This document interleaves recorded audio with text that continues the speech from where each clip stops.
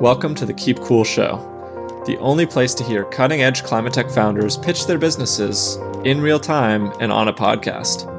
I'm Nick Van Osdal. Let's jump in. Hi there, and welcome to a special episode of the Keep Cool Show. In the first season of the show, we hosted a pitch competition for climate tech companies. It was my first foray into podcasting, so I super appreciate any of you who tuned in. In the next season, we're going to continue interviewing founders, leaders, and operators at stellar climate tech companies. You can expect us to resume our weekly cadence with those interviews in June. Before then, we wanted to release this podcast as a special episode. Why? For one, I want to continue to share fascinating conversations in which I learn a lot with you while we work behind the scenes on the second full season of the show. Secondly, one of the questions I get asked the most by readers of my newsletter is, what can I, as an individual, do to drive positive impact and help reverse climate change? My guest on this episode, Stein, has answers. Zach is the CEO and co-founder of Carbon Collective, a company that helps individual investors to not just invest more sustainably, but to drive positive climate impact with their investments as well. My top takeaways from this episode included the following. For one, traditional finance and traditional investment theory aren't explicitly built to drive climate or environmental impact. As the world reckons with climate change, however, that will have to change, and that's where Carbon Collective is focusing its efforts. Secondly, Zach and I spent a lot of time discussing how narratives in markets and investing are incredibly powerful. Driving positive climate impact will be a massive narrative and movement in coming decades. As such, it represents a real opportunity to drive results for the Earth and returns for investors. It was also interesting to get Zach's perspective on a highly debated topic in the investment community, namely whether it's better to engage with companies who are responsible for significant emissions, like oil and gas companies, or to divest from them entirely. Which of these approaches drives more impact? Beyond that, Zach and I take digressions into everything from the coal industry to nuclear power. I hope you enjoy this conversation as much as I do. Let's hop to it. All right, Zach, welcome to the Keep Cool Show. Stoked to have you. So glad to be here. Thanks so much, Nick. Yeah, absolutely. So get us up to speed on Carbon Collective. Take us from 0 to 1. I know a little bit about the business and what y'all have been working on, but I don't think everyone that's listening will. So would love to get that from you. Totally. So we started Carbon Collective. My co-founder and I know each other since we were 4 years old. And we started Carbon Collective because we were looking to invest ourselves. And we also interviewed a bunch of people, 120 people, and found that for those like us who are deeply concerned about climate change, who see this as the challenge of our time. I really like the language that you used in our last conversation where you said the climate anvil dropped and hit you on the head. Right. I think that that's really clear that what Wall Street is offering in terms of things for our retirement and things like that is just simply not aligned with the climate transition. Right. Because when we zoom out, we know what we have to do. We have to dramatically wind down investments in fossil fuels and dramatically wind up investments in climate solutions. And if we don't do that, it doesn't matter how many trees we plant or how many direct air capture machines we get up and running. We just aren't going to be able to avoid escalating climate change into a very chaotic world. So we wanted to build an offering where people like you and me could invest in ways that made sense first from an investment perspective. So it's broadly diversified with low fees, the same as what you're going to pay for other online investment platforms, but it has a clear theory of change of why it's in there, because we can't solve climate change without investment, but investing also isn't charity. And so we have to come and meet those together. So we have services both for individuals on our robo-advisor. So if you have an IRA or an old 401k or something like that, we could help you out with that. We're real people. You get like a personalized welcome video and you come. We're pretty friendly. And then also if you work at a mission-aligned company, we also offer 401k services because we found a lot of our founder friends, they were looking around for their first 401k plan and saw that, hey, every option here invests in fossil fuel companies, and that's like pretty counter to our mission. So we do both of those. Very cool. Yeah, I definitely sympathize with kind of the impulse that you all felt when it sounds like you went to start Carbon Collective, which is active investor. I've always enjoyed markets and thinking about how to allocate my own capital, but never really felt like there was an easy entry point to makes more sustainable investing decisions easily. And I imagine that like a big part of the problem that consumers face is, where do I start with this? So if I were to come to you right now and say, all right, Zach, like let's overhaul my portfolio and roll over like my 401k, like what are the first few steps you'd help me take? So logistically, what we'd help you do is if you wanted to roll that over to us, we'd help you open up an account with us on our brokerage platform. And then depending upon where that old account is located, it can be like fairly simple, just a simple electronic transfer. Mm-hmm. It could also mean we might have to get on the phone with them. We actually will do that. We'll bring you in to answer those security questions. But we find for a lot of people, there's like, there's so many numbers here and I'm going to mess one up. And it's really intimidating because most people don't like investing. It's just something they feel like they should do. Right. I think you're somewhat the exception especially for a lot of our members at this stage. Got it. Interesting. And so that then, once that rolls over, in our onboarding process, we'll help you choose the right portfolio. We don't flood you with options. There's only a few of what you can choose. All of them are meant to be good options. And so once that's done, then you get to set and forget. Nice. I think taking a step back of like, how do you make sense of this sustainable investing space as a whole, which I think a lot of people are just trying to do, fit your mouth around that jawbreaker. Right. It's a weird analogy. I don't know why I keep using it. So it's, again, we like to use that lens of how can it be sustainable if it is not aligned with solving climate change? Right. To us, it's just, you can't square that circle without that. And so we can get in the weeds on like, ESG scores and all this analytics and carbon data and stuff like that. But really, I think it's much simpler. If a investment portfolio is not either fossil fuel free or has a strategy of divesting and winding down investments in fossil fuels and those industries that are dependent upon fossil fuels, and then is not also overweighting and giving more share to the companies that are building climate solutions, again, it's just in line with what we know we have to do. And this comes from top scientific organizations. Every single plan for solving climate change, that is the core tenet of it.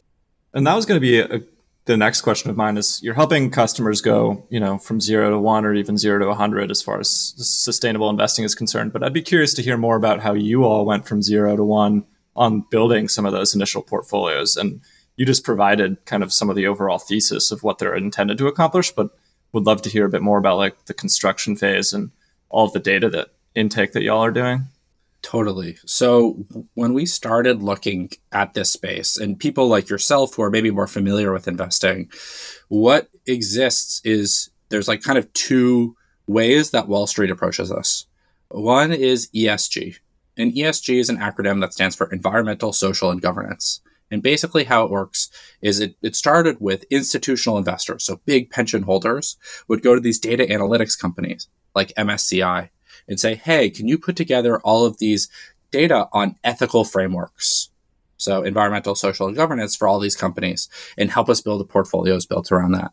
And what that results in are portfolios that are just less bad than the existing world. You remove some of the worst, but we're about to come out with a big piece of content where we actually go and look at every single ESG portfolio that you can get on existing robo-advisors like Betterment, Wealthfront, et cetera. They still have plenty of fossil fuel companies in them, even the climate impact ones. I'm sure they check some sort of like governance quotient or what have you along the line. Exactly. And that's part of the problem with ESG is that it's really opaque.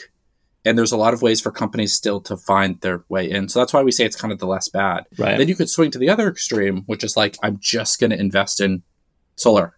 Sure. Or something like that. And that's just a very risky investment. It's a very narrow. You're not going to put your whole retirement fund in that. Or if you are, you're, knowingly taking a pretty volatile ride in that. And so we also kind of had a third thing as we were building these portfolios is that people have been trained, and rightfully so, that index-based investing, invest with the market with as low fees as possible, is the smartest way to invest. Right. And that has just continued. I just saw an article the other day that is, I think it was 79% of actively managed mutual funds are underperforming their index. Yeah, and the same is true of a lot of even like pretty actively managed hedge funds that aren't save for perhaps like the most successful quant funds, like they're not necessarily outperforming either. Exactly. So it's we didn't want to build anything that kind of broke those principles, or how do we stick to them as much as possible of let the market decide with as low fees as possible. Then we said, all right, now let's look at the whole US stock market. And that's what we focus on for now. Happy to get into some details of why. What are the companies and the industries that are long-term dependent on the use of fossil fuels for their core business? Sure. So in 20 years, their core business is still going to need fossil fuels as a key input. So obviously oil companies fall into this, but also like airlines and airline manufacturers, petrochemical companies, cement, steel. None of these companies, for them to decarbonize and exist in a net zero world, they either need technology that is very much on the lab bench right now. It is not whatsoever proven. Fingers crossed. Fingers crossed, definitely. Or they need to just change their business model in order to exist in that world. So we very much take a divest approach from that. We definitely should talk about divest versus engagement with that, because we have strong opinions there. Interesting. Yeah, that was definitely going to be on my question list, but I'll let you finish here first. Great. So we divest from that. It's about 20% of the market, and we don't want to hold them ethically. We also don't want to hold them financially. There's a lot of volatility tied up, as we're seeing right now with what's going on with gas prices around the world with fossil fuels. So we then give their share. So that's about 20% of the market. We then give their share to the companies that are building climate solutions. We screen the entire Russell 3000, so basically the entire stock market, and say, what is every company that is building a climate solution as identified by independent sources, such as Project Drawdown. So they're not going in and seeing which company it is, but they say something like building automation is a climate solution. So then we go and see which companies are doing building automation. Right. And so we add them all, again, using market-based principles, and you invest in all of them. And then we broadly hold the rest of the stock market, so that roughly 80%, not because these are environmentally friendly companies by any means, but because these are the companies who can exist in a decarbonized world. So it's upon us to use our votes to get them to go there as fast as possible. And they lend you that diversification when you're already overweighting some more climate impactful companies. Exactly. Okay, cool. Understood. Yeah, I'd love to dig in on that emphasis that y'all place on divestment, because, I had a good conversation with more of like a B2B company kind of operating in the ESG data reporting space last week. And they were very much or at least they kind of expressed very much being in favor of more proactive investment and not necessarily divesting because you lose the opportunity to vote your shares and things like that. So would be curious to hear where y'all land on that. Yeah. So divest versus engage. Engage is exactly what you said. You should own a company. You should maybe even own the ones you more morally oppose, because that gives you a position to change them. If you divest, if you sell those shares, then you're not an owner. You don't have that seat at the table. This is the argument around engagement. We believe that engagement is a really powerful tool. It's really important for that. Our question is, where should that tool be used? Mm-hmm. And we don't believe that it should be used on oil companies. A lot of people do. We do not. And the reason why is we just do not see, if we play out the logic, which I can do in a sec, we do not see how engaging a fossil fuel company is effective from a net carbon perspective. So let's take the example of ExxonMobil, largest publicly traded oil company in the world. There's activist investors like Engine Number One and other groups have really been having some success of, like Engine Number One, they got board members onto ExxonMobil's board that are more climate forward. Right. Okay, awesome. Is that just symbolic? We're going to see, but to us, let's play it out to the ultimate of saying that to its logical extreme. Yes, those board members get ExxonMobil to leave oil and go into green energy. Okay.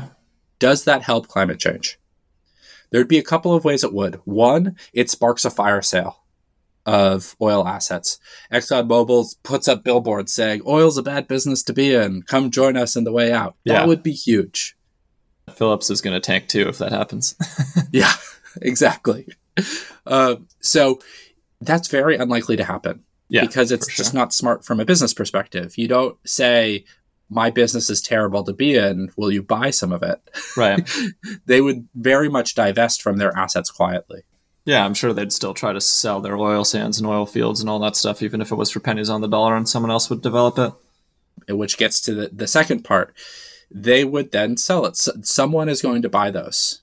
And this is why the focus of engagement on supply, getting a voluntary reduction of supply, just does not make sense. Oil as an industry is incredibly responsive to demand. Mm-hmm. And all the history we've seen is it's going to respond to demand. Someone is going to extract it. As we see this quarter, there's plenty of conversation about, all right, well, let's ramp up that production again. Exactly.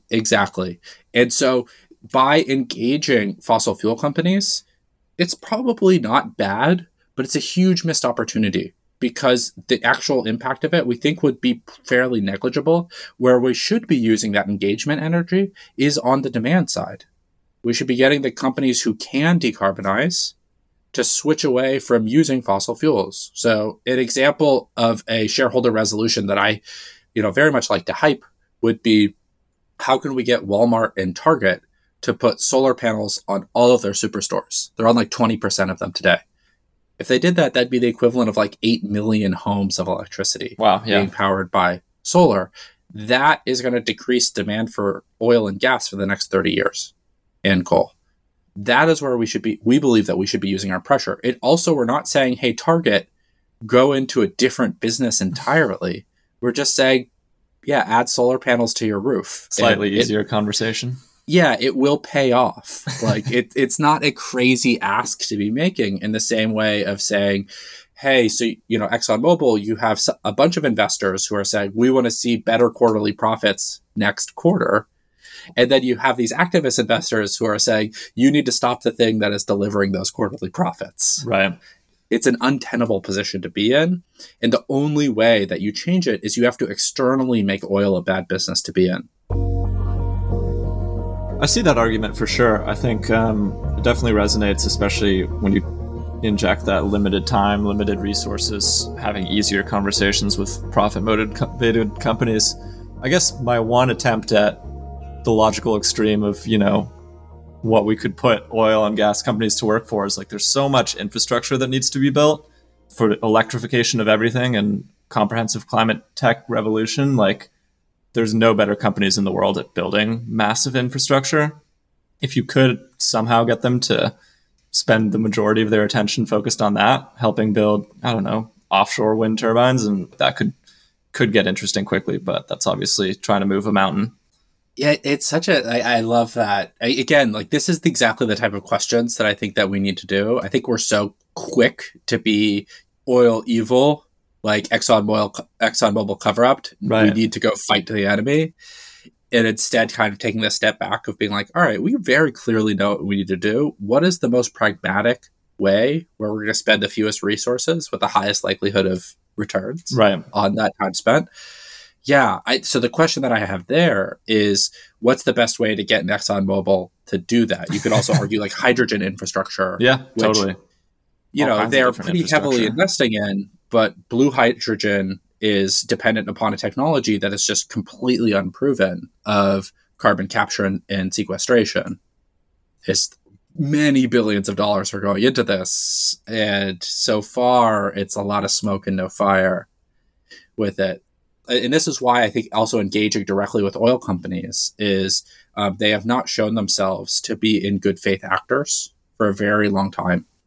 And so that expectation, I think, could be you could delay. And again, the opportunity cost of saying, all right, rather than trying to get oil companies to voluntarily switch their business model to, using their oil platform technology to build offshore wind turbines, let's make the offshore wind turbine business great to be in. And let them follow. Yeah, no, you're still winning. That was just my last ditched attempt to try to salvage something on the divestment side, or on the engagement side rather, for oil and gas companies. Would love to talk a bit more about the business too, because there's a lot of companies that are building. Well, maybe not a lot, but there's some companies that are building B2B solutions for things like better climate data from public investments, or better ESG, or like cutting through the noise of all the different ESG ratings. But I see you all as kind of more squarely B2C and then potentially also B2B2C from like a 401k perspective. Is that kind of the way that y'all think about it as well? Correct. We think that there's a lot of amazing energy in this. And we think it's also pretty important that it comes from outsiders. Mm-hmm. I'll give an example. I think we talked about this last time of the challenge that Wall Street is finding itself, and that they're really stuck increasingly between two poles, where for a long time you had people like us saying, hey, divest. And so they started listening. And, Larry Fink and BlackRock is saying, okay, like climate change is an existential threat. We need to work this into our investment theories and align them with reaching net zero by 2050. Sure. Yeah. Amazing. Now, though, we're seeing the pushback. The right is saying, F you, if you want to manage our pension fund, you got to cut this divestment talk.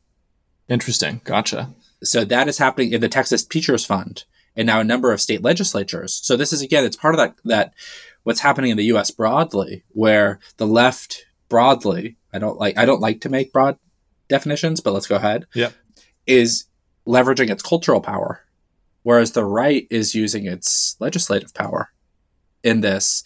And so the BlackRocks of the world are finding themselves stuck. And so recently, BlackRock wrote an open letter pledging its long-term commitment to fossil fuels in response to the right. And this is part of that somewhat untenable position of they are increasingly caught in between two poles where they can really please neither, but they're going to try to stay neutral in the middle. Yeah. When you have to choose, you're either for solving climate change or against it. It is in some ways that simple. Right. Damned if I do and damned if I don't, but especially damned if you just kind of oscillate in the middle for another 3 decades. Exactly. And so that's when it comes to our business model and kind of getting back to your original question. And what do we see as, like, why does a carbon collective need to exist? We think that because of that dynamic that I just talked about, the investing world is still really bad at talking about climate change. Mm-hmm. And it's really bad at translating that down to the individual level.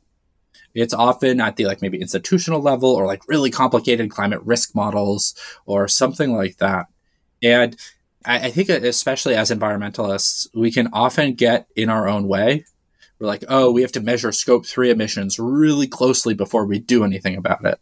It's right. just no, this company should have 100% renewable energy. Regardless of what the scope 3 emissions, they need to do that now. Right. Without knowing them to the T, we can still do things to reduce and eliminate them. Yes. Yeah. And so and you talked about some of these B2B providers, this comes to some of the difficulty we see with ESG, mm-hmm. which is when you as an individual are trying to invest ethically, you're trying to go on an emotional journey where you're trying to say, I have this part of my identity and I'm trying to align my savings, the capital that I have built. Right. I want it building the world that I want to retire into. And with ESG, you hit this block because you're like, all right, I don't really understand what's in here. I get that it's less bad, but I don't know how this was constructed, who was constructing it, what methodologies went into it. And you actually can't because it's proprietary. The companies that make those data sets, they sell the data sets. Right. So they're not going to give away the cow for free. And so you can have a few drops of milk. Maybe a few drops of milk. And so that's part of the problem. And that's what we kind of saw with Carbon Collective, why for us, transparency is so key. Mm-hmm. And in how we build our climate solutions collection, for example, we only use publicly available data and we only really use revenue in that. We use a company's last year's revenue as the best indicator of its future trajectory of is it generating more revenue from its climate solutions or more revenue from products that are dependent upon the fossil fuel industry or built specifically for it? We don't use climate commitments or anything like that because talk is really cheap in this space. And so when we look at some of those other B2B platforms, we think that there's certainly a place in which it's a great next step forward, but it still doesn't fully complete that emotional loop of people. You want to feel like you are building something that is broader. And with that, you have to have a pretty clear North Star. That's quite intriguing to me, too, that you have such a narrow was, more narrow focus on like what data you're using to build some of these products, because even with, some of these other great tools that are important and are kind of illuminating and pulling you under the hood of like all these different ESG ratings that exist and all this different sustainability data, I still feel like sometimes it's kind of hard to make decisions based off of that. So it's interesting to contrast that with like, all right, let's take the money that this company is making, compose it into key sources, and then evaluate that to see what sort of impact they're having on the world. Yeah, this is, again, it comes down to, and I think this has been a theme of this interview so far, which is climate change is unbelievably complicated and also really simple. And we need to hold that simplicity, because if we don't achieve it, then like we can't, like the complication won't matter. Yeah, it's such a complex system. You couldn't model it perfectly anyways, even if you had every single piece of data. It's a 3-body problem. Exactly. It's moving. Yeah. The gravities are shifting as things are shifting with it. Right. So yeah. And that's part of where we see ourselves in this, is how are we also helping educate the market wholly? One piece I think that is not talked about enough in investing, and I assume your listeners maybe have some more investing background as do you, is there's a theory that efficient market hypothesis, which is your investing decisions don't matter. Right. Because the market itself is always pricing things perfectly given all available public information, which is correct. I think that is true. But what that often doesn't account for is the how strong narrative is a part of that publicly available information. It's like a very strong narrative that's been over the past, 100 years, basically, which is fossil fuels is a key part of a diversified portfolio. It is countercyclical to the rest of the market, like largely. And so it's, from a diversification perspective, it's a necessary evil, even if you think it's evil to have it. And that has just no longer been the case. I was born in 1989. If you had divested from the S&P 500 from fossil fuels from then until now, you would have made more money. You would have outperformed, yeah.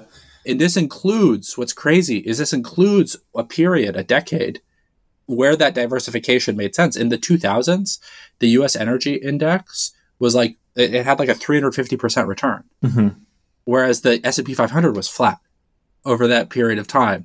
So it includes the time when the counter-cyclical, but still it would have been better to divest from it. And we believe that that's only going to be more the case as we're moving forward. And similarly, the reverse has been true, where we still get this all the time, where we have clients come to us and say like, hey, all right, they're proud of themselves. I made the decision.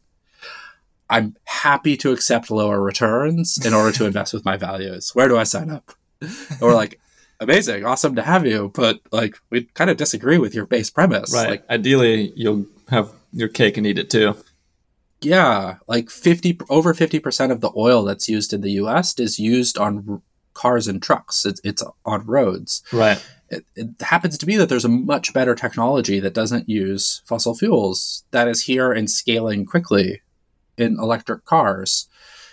So it's just hard to see where, as we project over the next few decades, even barring significant climate legislation, just market forces alone, how we're going to see an increase in oil's market share. Yeah. If anything, it seems like we're going to see more of it eaten away just by market forces alone, because electric cars are faster, they're stronger, and they require unbelievably less maintenance. Right. And they can drive for like 4 times as long. Right. Like you can drive a Tesla for 1 million miles. And as you said, I sympathize massively with the fact that narratives are a massive driving force in public markets. And I think you get a lot of reflexivity in that too, where if you start now to see this slowly percolating, burgeoning narrative of, okay, like it's becoming common knowledge that I'm not sure that oil companies are going to continue to have a strong foothold in the market in 30 years, people start front running each other and that narrative gains more strength and they start to perform even less well in the market. Yes. And then the example I really like to look to is the U.S. coal index. I don't know if you've tracked them at all. I haven't, but I think I have there's a chart in my mind of what that price looks like over the last 20 years. from 2011 to 2020, I don't know the exact dates, but the U.S. coal index that was tracked by the Dow Jones, it fell 99%. Damn, that's more than over that period. That's more than I would have guessed. I know. These things happen fast when they start happening. That's basically the crux of my point, you know? Exactly. And that's where narrative comes in, is that once it starts, they become a self-fulfilling prophecy. Yeah. And that makes it, those coal companies back, before the 99% fall, it was a lot easier for those coal executives to go and get a loan from a bank or to sell more shares to investors to expand their operations. After the fall, much harder to do, much more expensive. The cost of capital really matters here. And that's why it's not only change your investments, but talking about it is so critical, because it is up to us. The world only changes when enough people collectively change it. So if we were to articulate a few of the narratives that you would most like to see take hold, whether it's something that Carbon Collective promotes or even broader than that, what do those look like? I think it would be, let's say 3 of them, a lot of them that we've talked about here. One is, as people who care about climate change, we should divest. It does not make sense to engage fossil fuel companies. And we should spend that engagement very carefully in working on reducing demand and hype those victories when they happen. Mm-hmm. And not do 2050, or it should always be near term and very concrete. Mm-hmm. It's something that the existing executive team could be held accounting for. Yeah, not sure. Like 2 generations later. When your child is chairman of the board, I want them to do X. Yeah, sure. How do I sign so you get off my back? So that's number 1. I think number 2 is the narrative that, in seriously wrestling with, just given what's like market forces, no legislation. Let's remove that entirely from the equation. That could just be cream on top of this. Mm-hmm. Just for market forces, ask yourself, is fossil fuels a growing or a shrinking industry over the next 30 years? Mm-hmm. What's happening with coal? What's happening with oil? What's happening with natural gas? To us, it's pretty clear that coal and oil are going to be shrinking. Yeah, natural gas, question mark. That might be where legislation comes in. Yeah, you have a lot of folks arguing that, this is a good way to cut emissions by 40% compared to coal. So why don't we lean into it? And I'm not exactly sure where I land on that question. I'm definitely not pro, but I can see I can see some of the argument. Yeah. Can I share a pet conspiracy theory I have on that? Certainly may. So it has been documented that the fossil fuel industry has helped fund anti-nuclear campaigns. Oh yeah, I bet. It just makes sense. Nuclear is a competitor, right? As a technology. I bet that oil companies, because they don't often get into coal, mm-hmm. that oil companies have helped support the anti-coal campaign. Mm-hmm. Because when you drill up oil, you tend to bring up a lot of natural gas too. Yeah. And so Exxon is saying if we can label this as a sustainable fuel and get over this, because it's very unclear if that's the case with methane leaks. Yep. That's the biggest question mark in my mind. It now accounting for 1/3 of rising temperatures is because of methane. Right. Being emitted. That is really significant. I wouldn't be surprised at all either, especially because oil companies are realizing that they also have a lot of stranded energy in natural gas that and this goes to some of the difficulty of divestment. So ExxonMobil agreed with the government of Guyana, which is a small country on the northern coast of South America, that it was going to capture its flared emissions mm-hmm. from its offshore flaring. It hasn't. The technology hasn't worked. And so Exxon they're like, all right, we'll pay the fines. And they actually negotiated the government of Guyana down to reduce the fines by 90%. And so it's that, and this is again, when it comes to engaging fossil fuel companies, it's that was an agreement with a government that had set monetary penalties for it. As activist shareholders, we're probably not going to get that from activist investors or from fossil fuel companies. It might just be, we'll stop flaring as much. Right. But they've shown a willingness to happily break that. Yeah. Ask for forgiveness. If internationally these things are unenforceable, then it's going to be difficult. Yeah. So again, this is where we've seen kind of a push for saying like, oh, we should be, given the energy crunch coming out of Russia, we should be increasing energy or fossil fuel production out of the U.S. And that's kind of like a very realistic approach. And that given it's in the U.S., we can do much stricter methane emissions in capturing and things like that. And it just, all the evidence we have so far is it's very unrealistic to think that that's actually going to happen. One more question beyond carbon collective, just because it came up, but I'm curious what you think about nuclear. Very pro. Very pro. Yeah, we think that the anti-nuclear campaign, again, we would not be in nearly the level of climate mess. There are some really good books around this. And granted, there's problems with nuclear. Yeah, just like anything. There's problems with lithium and problems with batteries. We live in a hyper-capitalistic, individualistic world that is post-colonial. Mm-hmm. So it's going to be hard to only find things that are purely good in this. And that is just part of the pragmatism that we're in.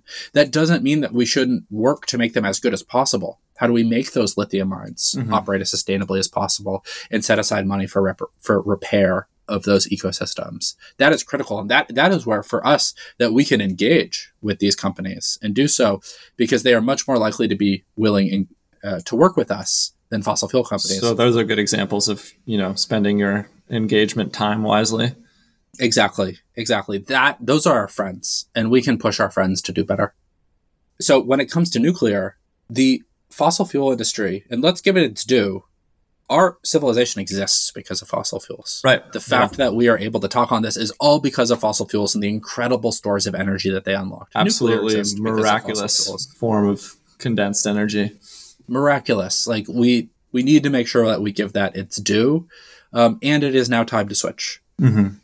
And when it comes to nuclear, we so often overlook the incredible harms that fossil fuels bring because it's just normalized. Mm-hmm. And so the stat that is crazy to me is that for my lifetime to produce the amount of electricity that I will use as an upper middle class American, it would result in 130,000 pounds of coal waste. Mm-hmm. That's a lot. If I was to produce the same amount of electricity, because nuclear waste is often this big concern. It's one of the biggest concerns. Yeah, the boogeyman of it. How many pounds of nuclear waste do you think that would be produced? Like 80% of a pound. 0.8. It's my guess. 2 pounds. Okay. Wasn't too far it could fit in a soda can. Yeah, wow. For that. And the amount of radioactivity that would be between those 2 pounds and 130,000 pounds of coal. The coal actually has more. Because when you're digging up coal, it's not just coal. There's a bunch of other molecules in there. And they're radioactive. And that's just sitting in ponds that flows into rivers and stuff like that. We can very easily bury this. Yeah, that's a big thing that I think people modestly overestimate sometimes is if you actually look at the radioactivity of those 2 pounds, you wouldn't want it around you, but it also wouldn't just vaporize you instantly. Exactly. It's such a smaller amount that we could very much deal with it. So the closure of nuclear plants around the world and the lack of investment in nuclear has been a huge success of the fossil fuel industry and has really set back climate to a great degree. So I've been very heartened to see some of the silver linings of what's happening in the Ukraine with Putin's invasion of the German Green Party, which had been very anti-nuclear, saying, no, we need to re-embrace nuclear now. Because they were shutting down nuclear plants and opening up coal plants. Right. Some folks in Germany are talking about that. It's a good example because I'm actually a German citizen, so I keep pretty close tabs on it. And they're still, unfortunately, proceeding with closing the nuclear plants. But you're right that this was the first time.